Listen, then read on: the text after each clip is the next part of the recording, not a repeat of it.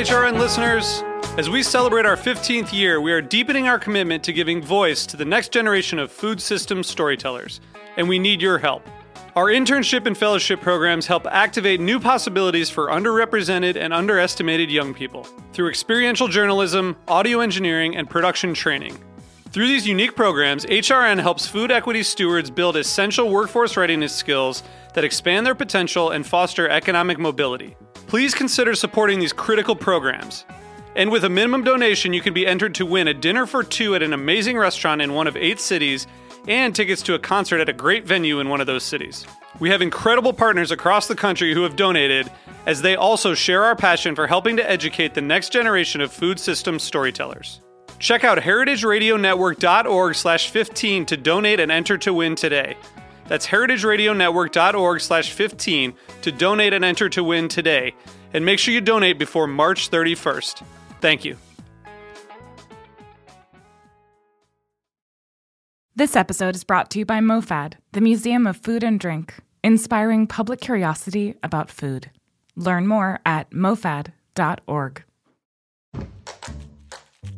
This week on Meat and Three, we bring Inside you stories Julia's about Kitchen the is coldest, brought to you by darkest Bob's season. Red Mill.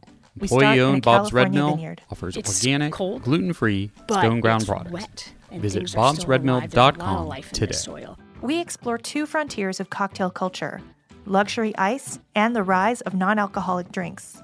The rocks traditionally becomes 25% of your drink's volume, and as such, it imparts smells and tastes. And we investigate the risks facing New York City delivery workers during the harsh winter. In the wintertime, after 2 hours of biking, it's quite easy actually for the bikes to spin upside down or slips or slide. Tune in to this week's episode of Meat and Three, that's MEAT+THREE, for some food for thought to sustain you through the dead of winter. Subscribe wherever you listen to podcasts.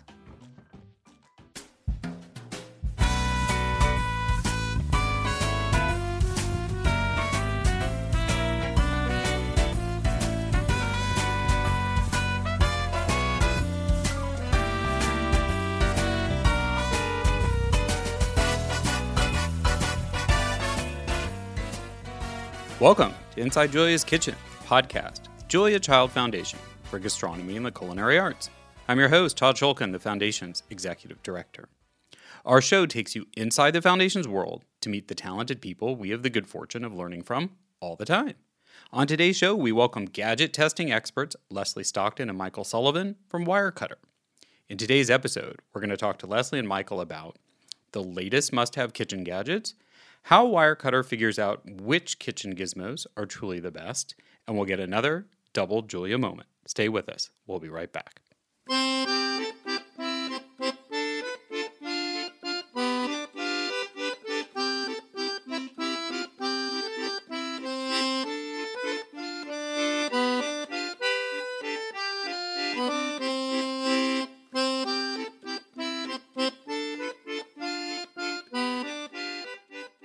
As always, we launch the conversation with an inspiration from Julia. Julia is very famous for having said, "I think every woman should have a blowtorch." She's just as well known for actually wielding one on TV and in the kitchen, usually simultaneously. That's right, today we're diving into one of Julia's loves, kitchen gadgets.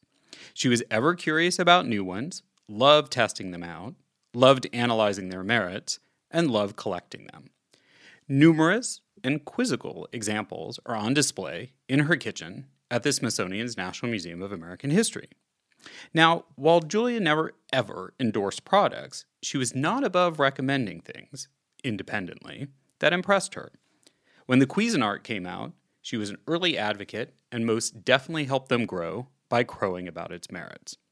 Now, while food processors are now commonplace, when the Cuisinart was introduced, it was a cutting-edge bit of tech that helped revolutionize kitchen prep, especially for the home cook. So our guests today, Leslie Stockton and Michael Sullivan, work at product recommendation service Wirecutter. Wirecutter is on a mission to empower consumers to make the most informed choices. So think consumer reports for the digital age. And Leslie and Michael's jobs are triple threat of scientific evaluator, recipe tester, and food writer. And while Wirecutter covers all things for the home, we're, not surprisingly, focusing on the kitchen, just as Julia would have. It's time to get all geeky about gadgets.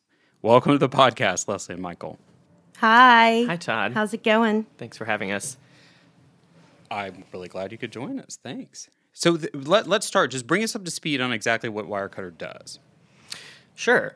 Wirecutter is a product recommendation site, as you said, owned by the New York Times Company. And we test and review products. We speak to experts. We do a lot of our own testing for the kitchen team, which Leslie and I are on.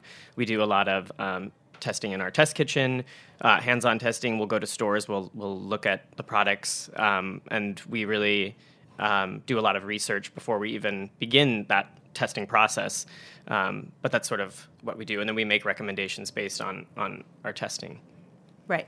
And there's a lot of factors that go into what we recommend. And I would say it's like a cocktail of what, makes the best.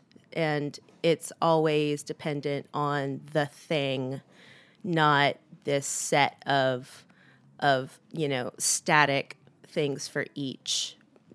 It's not a set of static criteria for everything, if that makes any sense.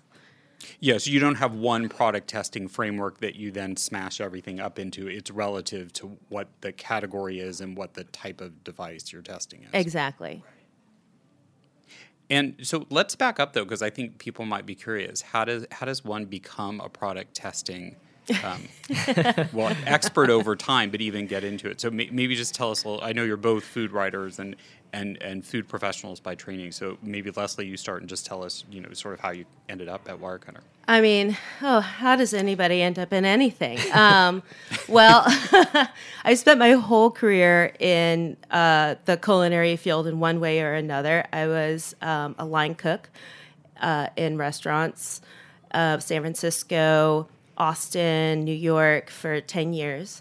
And then when I was just about done with that, because that's a very hard line of work, I wiggled my way into Martha Stewart Living, where I was a food editor for 6 years. And working in that test kitchen, not only did I have to develop and do food stories, I also had a lot of experience testing new products for Martha's line. They would always send prototypes to the test kitchen, and we would put them through the paces and send back our notes. Little did I know that would help me to create this new career for myself as a product tester after Martha Stewart. So it's weird how things work out like that. So that's... And Michael, is your story quite similar? I worked front of house in restaurants, and mostly front of house in restaurants, and then did some catering. And then I worked in food retail for many years in New York City and in Boston. And then I was an editor and writer at the International Culinary Center, formerly the French Culinary Institute in New York City. And so I worked there developing curriculum and writing textbooks and recipe testing and recipe writing there, working very closely with all the chefs there. And I also worked as a recipe tester for cookbooks for a bit. And then, sort of found my way. It's sort of like, how does anyone become, someone who tests kitchen gadgets? It's sort of a winding road, I suppose. As is life. Yeah.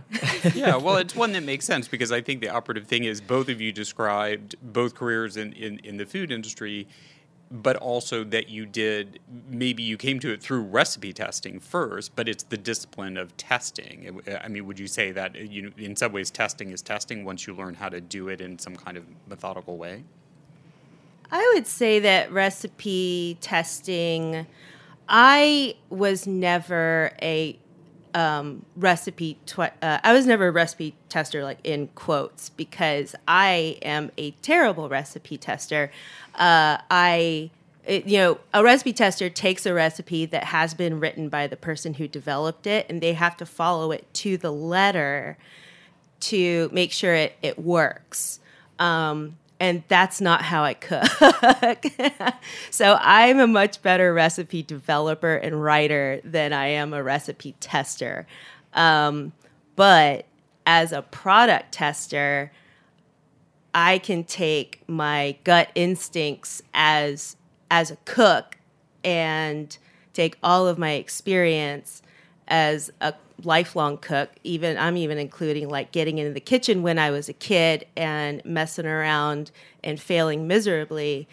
And I can take that to these products and say, okay, this is what the home cook is going to do with this thing.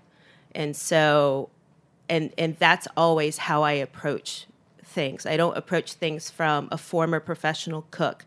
I always approach things from what does the home cook need from this? How am I best going to serve them with my recommendation? I don't know if that answered your question. Yeah, no, I mean, so does that mean that actually in the way that you work at Wirecutter, it's more theoretical than it is a neat grid where you score everything, or you kind of do both? Both. It is a combination of both. Like being at Everyday Food at Martha Stewart, I had to, write recipes for the home cook. This was, a weeknight cooking digest mostly. And I really had to tune myself into, who is the person who needs a recipe to, feed themselves or their family after a day of work, and what can I do to best serve them? And so I take that same mentality to what I'm testing in the kitchen. Like, which one of these things is going to best serve the person who wants to get dinner on the table, who doesn't want to futz around with complicated pieces, or who just wants something that folds into their cooking style as seamlessly as possible. Because we don't tell people how to live their lives. We find the things that are best for the lives that they already live. Michael, did you want to add anything to that from your perspective? Yeah, I don't think like Leslie was saying, we don't ever tell anyone, if you already have this product at home, whatever it may be, and you love it, let's say it's your grandmother's rolling pin, I don't know. If you love it, that's going to be the best thing for you, right? And if it works for you, then that's great. We're not here to tell you that you shouldn't be using, one thing or another, but if you're making a new purchase and you're coming to us, and you're ready to make that purchase and you need help and guidance in making that purchase, I think then that's where we're really very useful. Right. You say, I broke my grandmother's rolling pin, and we say, well, right. We have some recommendations for you. Yeah, let's get into that, because actually, ironically, I was looking at the site, and I saw, I say your as in the sites, I don't know who it was who wrote the article, but it was a recommendation for a great kitchen scale, and it was kind of, I think, based on all around, and I went to look and see if I could order it on Amazon here in London, which I could, and the immediate thing is it was like Wirecutter's top rated thing, and the first thing I saw on Amazon was someone gave it 1 star because they didn't like it for a reason that I couldn't really work out. And so it is really challenging to reconcile those things. So why don't you tell us a little bit more also about, because there's so much information out there and there are plenty of other comparison sites, what is Wirecutter's kind of unique difference, or what will people find most useful about the way Wirecutter presents its reviews? We started talking about this, but could you elaborate on that given my example? Sure. Yeah. I mean, did you want to? Would you like to talk about us versus Amazon reviews? Well, it was just one. That was actually a real life thing that happened, but it spoke to what you were talking about, is how it's even within comparisons. There's everything's relative to your own experience, and whether you have long arms or short arms. Right. Yeah, and the hard thing about reading all the glut of Amazon reviews is, the 1 stars are like, this thing ruined my life. And then the 5 stars are like, this thing, made my life. And it's really hard to parse those out, especially with an Amazon review. You don't know how much of it was like human error or if the thing arrived just broken, or if it was damaged in shipment, or what this particular person was expecting from the product.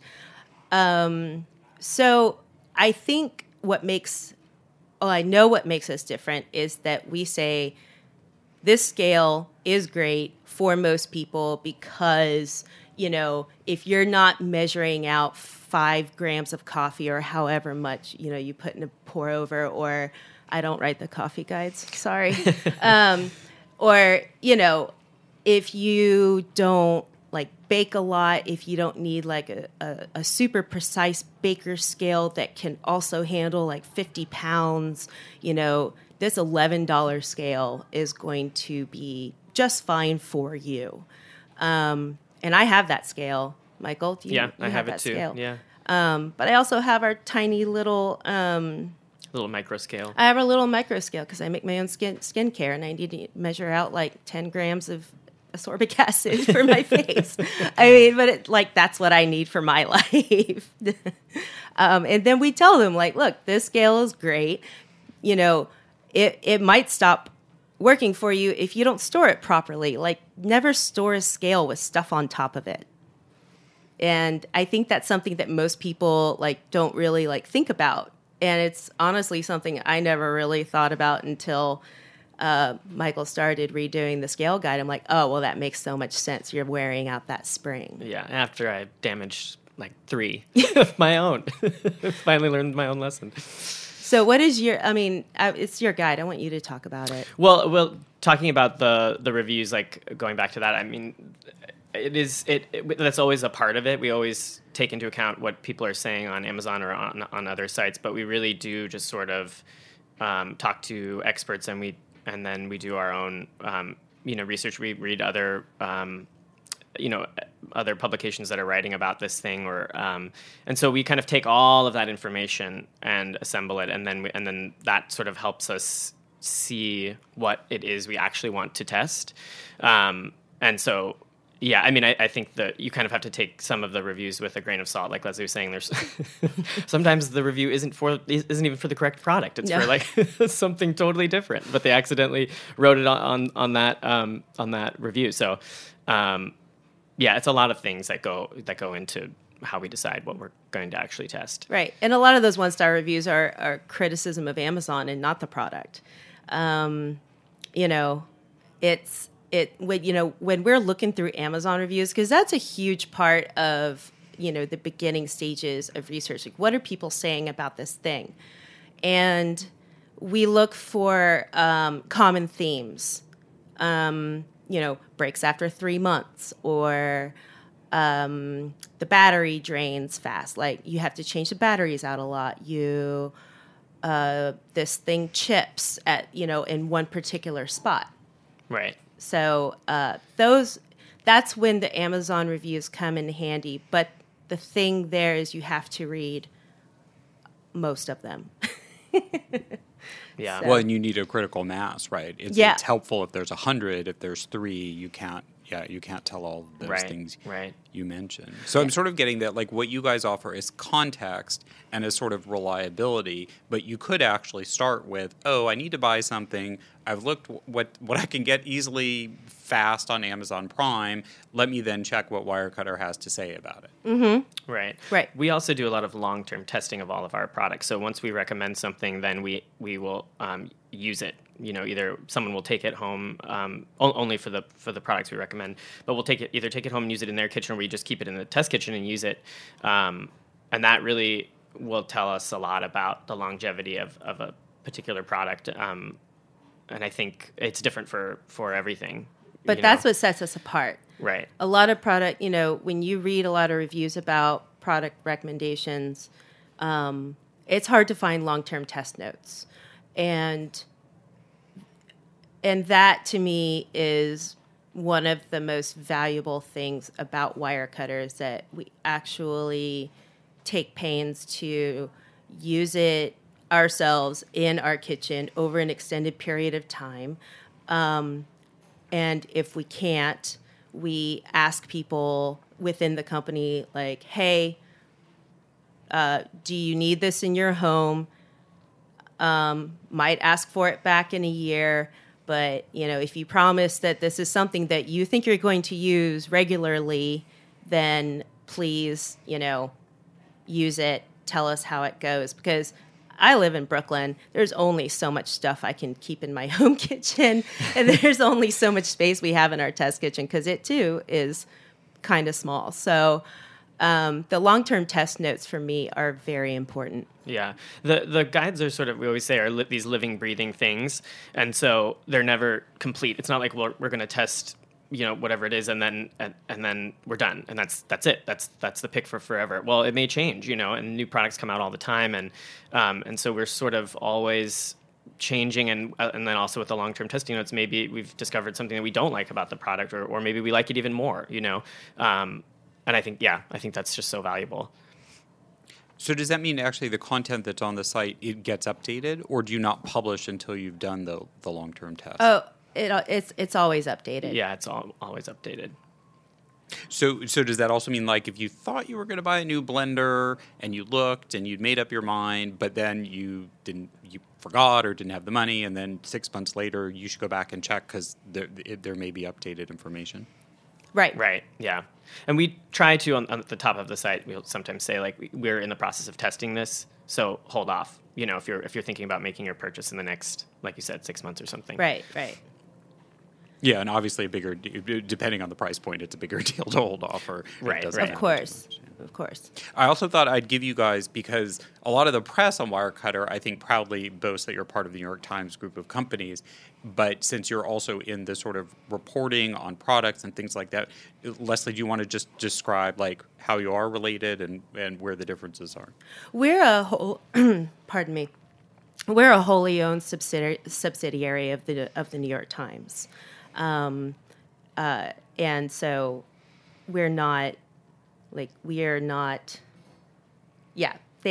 they own us. We are Wirecutter, and the New York Times Company owns us. So you're your own entity, and yes, you're also your own editorial entity. Yes. And you don't, other than in your social life or whatever, you don't liaise, or you're not a division of the food section of the New York Times.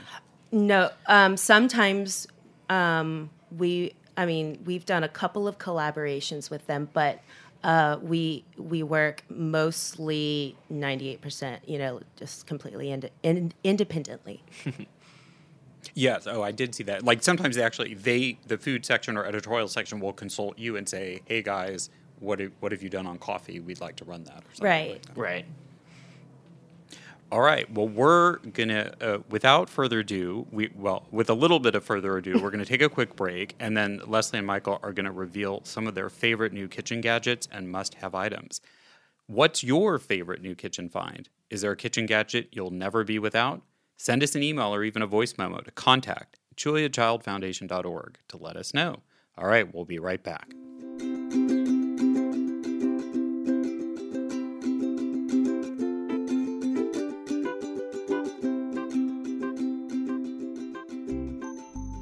This episode is brought to you by MoFad, the Museum of Food and Drink. Featuring a variety of interactive displays, MoFad encourages eaters of all ages to be curious about food. The museum currently operates MoFad Lab, a 5,000 square foot experimental space in Williamsburg, Brooklyn, where Chow, making the Chinese American restaurant, is currently on show until the end of March 2019. This exhibition celebrates the birth and evolution of Chinese American restaurants, tracing their nearly 170-year history and sparking conversations about food culture, immigration, and what it means to be American. It highlights the evolution timeline of Chinese American restaurant menus, dating back to 1910, and also highlights a tasting section where participants get to enjoy tastings created by the country's most talented chefs who specialize in Chinese American cuisine. Make sure you check out Chow while you still can. The exhibition closes at the end of March 2019. Check out MoFad's tastings and extensive event calendar at mofad.org/events. Welcome back. We are talking to kitchen gadget testing experts Leslie Stockton and Michael Sullivan about their latest finds.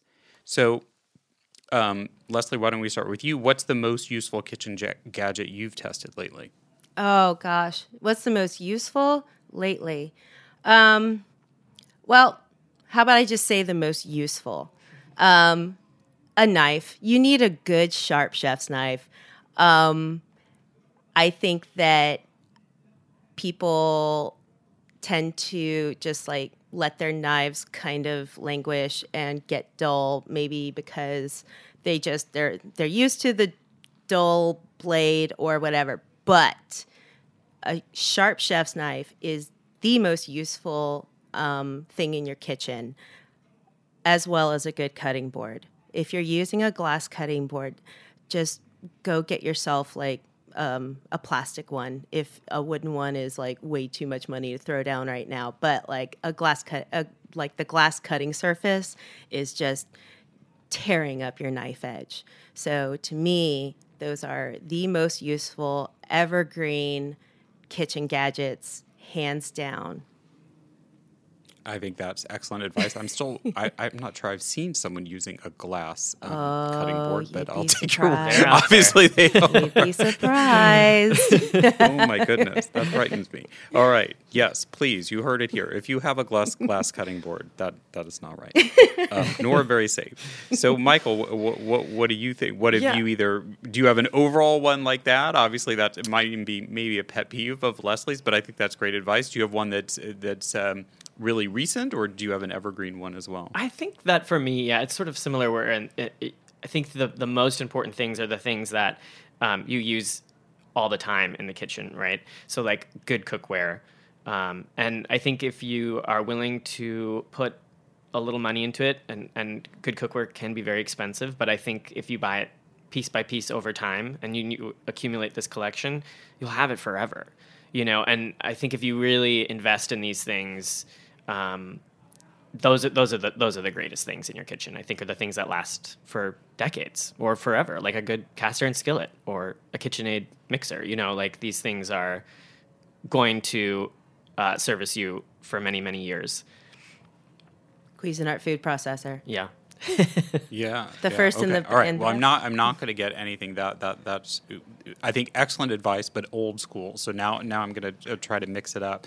So what do you think are, and I wasn't going to ask you wildest, but now I'm tempted to. Like, I was going to ask you in general what the overall trends for the kitchen are for this year, or you end of last year into this year. But I'm also now tempted to be like, what's the most insane gadget that you guys have looked into that is either amazing or just ridiculous? I wouldn't say. Okay, amazing or ridiculous. Michael, you want to take? Sure. I mean, well, for me, it was air fryers, and this is sort of a thing that is so popular right now. But I think I was just surprised at. I mean, we tested them and we wrote a review on them. We just didn't love them. I mean, for the amount that they cost, it's essentially just a small convection oven with a fan that blows hot air around. I mean, that's essentially what it is. And so, we tested it against convection toaster oven and found that actually the results in that were the same, if not better, in most cases. So I think that was really surprising. It was this thing that is insanely popular right now. It's like, but why? Do you think that was just because it was really, marketed well? Like, remember that as a kid, you'd hear that commercial, and it would just be so compelling that you just were convincing your parents even. Oh, do you think that it had a good jingle or something? I think chef endorsements. And I think, too, if you're not thinking, oh, well, wait, if you don't realize it's just a convection oven, then you wouldn't necessarily think, oh, well, my toaster oven, if it has a convection setting, can essentially do the same thing. And And so I think that's sort of our job, is to always look to see, well, is this better than what's already out there, and what makes it better or worse than what is out there. I think like deep fryers too, like that's great for some people, deep fryer if they're frying a lot. But I think we also recommend a pot with a thermometer in it. Because if you don't fry that much, you don't need to have that in your kitchen unless you want to. So I think we're very thoughtful about, we just don't want people to buy things for the sake of buying them. But yeah, I think that was a surprising one for me. Yeah, and the popularity of air fryers it just keeps growing. I think it's waning now, maybe a little bit. But oh gosh. But to answer your question about food trends, pizza is still having a moment. Pizza, home pizza. Tricking out your oven with a baking stone or a steel. Breville has a pizza oven out, a countertop pizza oven out now. It's, pretty costly. But it seems like pizza's still like holding strong as like something for people to do in the home. But on the flip side of that coin, things are cycling back to like getting dinner on the table. So, with the popularity of the Instant Pot, where someone can just come home, throw everything in the pot, turn it on, and, 45, 50 minutes later you have like a meal, as opposed to a slow cooker where you had to put everything in that thing in the morning and then go to work and then come home and it's done. I always find... Well, that's a revolution for me, because I had actually not quite clocked that, because I remember the crock pots were a big deal. Mm-hmm. But so that's the difference. An Instapot, it's essentially like a crock pot that's also a pressure cooker that then makes it so you can cook everything a lot faster. Right, exactly. They call it... it's labeled as a multi-cooker because you could use it as a slow cooker. It has a slow cooking function. And you could use it as... you can pressure cook in it. I made yogurt in it for the first time a few weeks ago, and that came out really well. I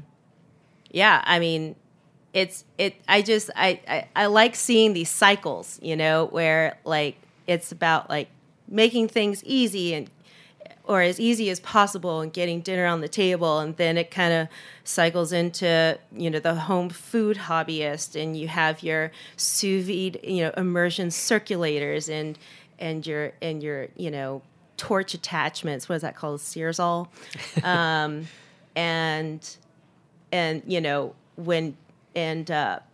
I think I called it like urban homesteading phase, when everyone like wanted to keep chickens and bees and like canned stuff from the green market. Is that over? I think it's kind of over. I think people in New York City realize that keeping chickens is a lot of work. And do you how much of a user feedback loop? Like, I'm always wondering about all that pizza stuff, because I know I had several pizza stones and things like that, but especially because it's heavy and you've got to kind of do a lot of prep. I always wonder, does that stuff really get used? And it does seem like people use Instapots more or slow cookers, but do you guys have much feedback, or that's not kind of part of the Wirecutter equation? Feedback from our readers? From users, end users, customers. We do have a comment section. Yeah. And people reach out to us on Twitter all the time. Yeah. And we have a great community team. And they are constantly bumping questions to us and bumping Twitter questions to us. And I like that. Yeah, it allows us to kind of keep in touch with people and see how these things are performing in the real world. Because without it, I don't think we would know that information. So I think it's really valuable. Yeah. And I think we talked about this, we've sort of touched on it, but just to talk about it a little more, that was one of the things I was curious about, is that there's always that debate about, like, is a KitchenAid mixer really worth how much it costs, over everything else? Or is the Cuisinart still better than its competitors? Have you guys found a lot of times that these sort of oldie but goodie standards that have set the mark really are still must-haves or worth the money, or is it some are, some aren't? What's your kind of response to that? Yeah, I mean, some of those are staples for a reason. So yeah, the KitchenAid, I mean, still, has continued to perform well, and like we were saying earlier, the Cuisinart food processor and good cookware, these things just continue to work well. And we definitely test them against all these new things that are coming out. And, you always try to test with an open mind. You don't go into it thinking, okay, well, this is the Cuisinart. Of course, you have, background in testing these things, but you really just have to look at it objectively and just look at the results and see, because sometimes, you can be surprised. I love it when I'm surprised. But I will say this: the KitchenAid stand mixer is still the quote unquote best. But it's only the best if you're going to use it. If you don't bake very much, you really don't have the use for it. And maybe a hand mixer is all you need to make, the occasional batch of cookies or whipped cream. It's all about what works for you. And if someone asks me if, like, oh gosh, do I really need a KitchenAid mixer? I'm like, do you bake? And like, well, not really. I said, then no. Well, and you're not just saying that as you, right? That's how Wirecutter presents the information. Right. And that the one, right, you'll say, this is the best all around if you're like an avid cook or baker, but this is a good option if you only bake occasionally, right? You Exactly. Right. Exactly. Like if you take our small saucepan guide, we have a pick for we choose the 2-quart all-clad saucier plus a fully clad tri-ply less expensive saucepan, and then like a Farberware, because if you don't really cook that much and you're honestly just looking for something to like heat up the occasional can of soup and some milk, for hot chocolate, that $18 Farberware is all you really need. But if you want to make reductions in sauces and you want to, have like a nice curved bottom edge for like whisking in, whole butter, and you really want to like get that awesome restaurant like saucepan action, get the all-clad. If you're somewhere in between, then our top pick I think is the Cuisinart Multi-Clad Pro, and then get that. It's all about what works for you, and and we're very cognizant of budget, and trying to like span as many budget categories as possible, so that we don't exclude anybody in our recommendations. So last question, which is a little related to what we already talked about, but with slight nuance difference. Is there one thing that you both have, maybe you haven't even personally tested, but just seen around, that is on your wish list that you either have told or will tell your friends and family that you want for your birthday, of a new gadget that you just think is coveted, desirable? That's a tough one. I don't know. I have so much in my kitchen. I know. I have so much too. Should probably be getting rid of things, not bringing more things in. Trying to think. My kitchen is fully tricked out, and what my friends and family know to get me over the next few years is Heath dinnerware, because I'm collecting a full set of Heath. That's my stuff. And so I love it. It makes me happy. It's a tool I use every single day, and it brings me so much joy to eat off of it. Is that Heath Ceramics? Heath Ceramics, yes. It sounds like one of the sort of messages overall is really that the staples and the basics really count more so than necessarily. Like Julia was a big collector of gadgets. I think a lot of times it was the novelty of it, of just one more thing, because she was so well versed in using the basics. And she's not around anymore to ask, but I think a lot of these things that are unusual that are on display in her kitchen, I'm not sure how much she used them. Right. I mean, I'm not going to get a duck press. It is cool to watch someone use one, but yeah, most people really you don't. If you're running a high-end restaurant, you might need one. I can always use a new piece of all-clad. I will say that. I don't know where I'd put it, but yeah. Oh, Michael, did you want to add one more thing? Oh no, I just cookware, Dutch oven, those things are great. Always gifts, a new piece of Le. Yeah. I won't kick a new piece of Le Creuset out of Never bed. gonna say no. I will never say no to that. Yeah, I would say my favorite new Le Creuset edition is these little mini espresso cups that come in all the different colors they make. I love them. Use them every day. And you can mood adjust them. Like I use the sunny yellow one to wake up in the morning. Purple one. I know, it's crazy. But I love them. That's fantastic. Yes, that is not an ad. So after the break, Leslie and Michael are going to each share their own Julia moment. Stay with us. We'll be right back. Hey there, seems like you like podcasts. My name is Eli Sussman. I'm a chef and restaurant owner, and I've got a great podcast right here on Heritage Radio Network called The Line.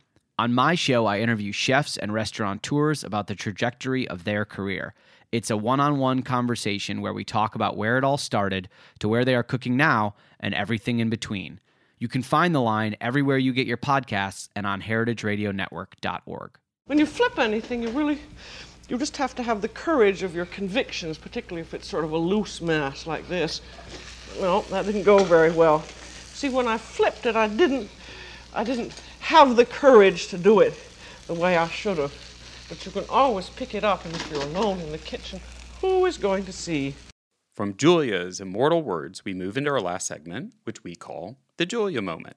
Here's when we ask our guests to share their favorite Julia memory, moment, or how she's inspired them in their career. All right, Leslie, what's your Julia moment? Well, I will say that I grew up watching Julia Child on Sundays on PBS in Houston, Texas as a child, with a huge string of cooking shows that was on with the Raging Cajun and Yan Can Cook. And I just loved watching her show. But I think the thing that inspired me the most was years and years and years after, when I saw a photograph behind her island, where in her kitchen where she cooked, and there's like 4 culinary producers just like crouched down on the ground, like handing her swap outs. And I looked at that and I said, oh my God, it takes a village. No man or woman is an island, and we all need help. It takes the effort of so many people to make something happen. And as wonderful as Julia was, she too needed help. So it's okay. No, that's absolutely true. She always, especially for TV and for almost all her books and stuff, she had a team behind her and she would absolutely acknowledge that. Thank you. That's a great one. Thank you. Michael, what's yours? I, like Leslie, I also used to watch Julia and Jaw Cooking at Home and Julia Child and Company, and yeah, I was a regular PBS watcher growing up. But one of the things that I think I always appreciated was that, her willingness to make mistakes on camera and her willingness to share that and not edit that out.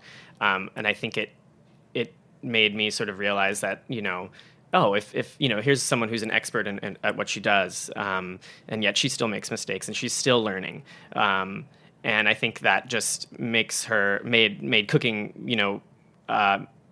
more approachable, and I think it's less intimidating when you see that, which you don't see much anymore. Yeah. I know that is ironic that Julia was such an, one of her innovations, maybe even just by default, was showing mistakes, but how that really helped people both learn and break down the barriers. But we've sort of moved toward, other than competition shows where you're actually designed to watch people fail, everything else is really about perfection, and there aren't mistakes, if there were, you'd reshoot it. Right. Good. Well, great reminders to keep everyone grounded heading into the rest of the year. So thank you very much for that, and thanks for joining me. Thank you for having us. Thank you so much. A pleasure. And thanks, everyone, for listening. We hope you're already keeping up with the foundation, but if you're not, please make sure to follow us on social media. Our handles are @JuliaChild on Facebook, @JuliaChild Foundation, all one word, on Instagram, and @JuliaChildJCF on Twitter. My Twitter handle is @TSchulkin, TSCHULKIN, if you also want to follow me. Are you ready to bring your kitchen into 2019? Are you debating about that air fryer?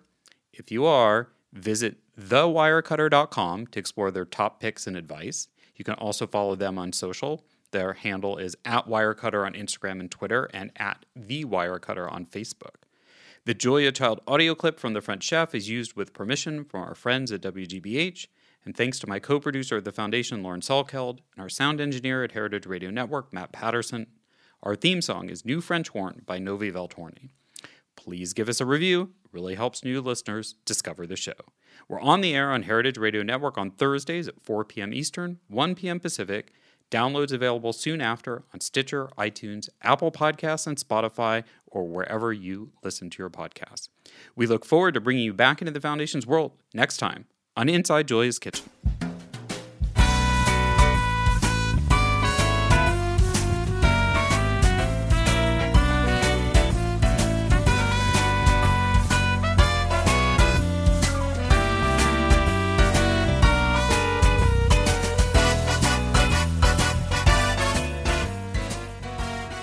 Thanks for listening to Heritage Radio Network, food radio supported by you.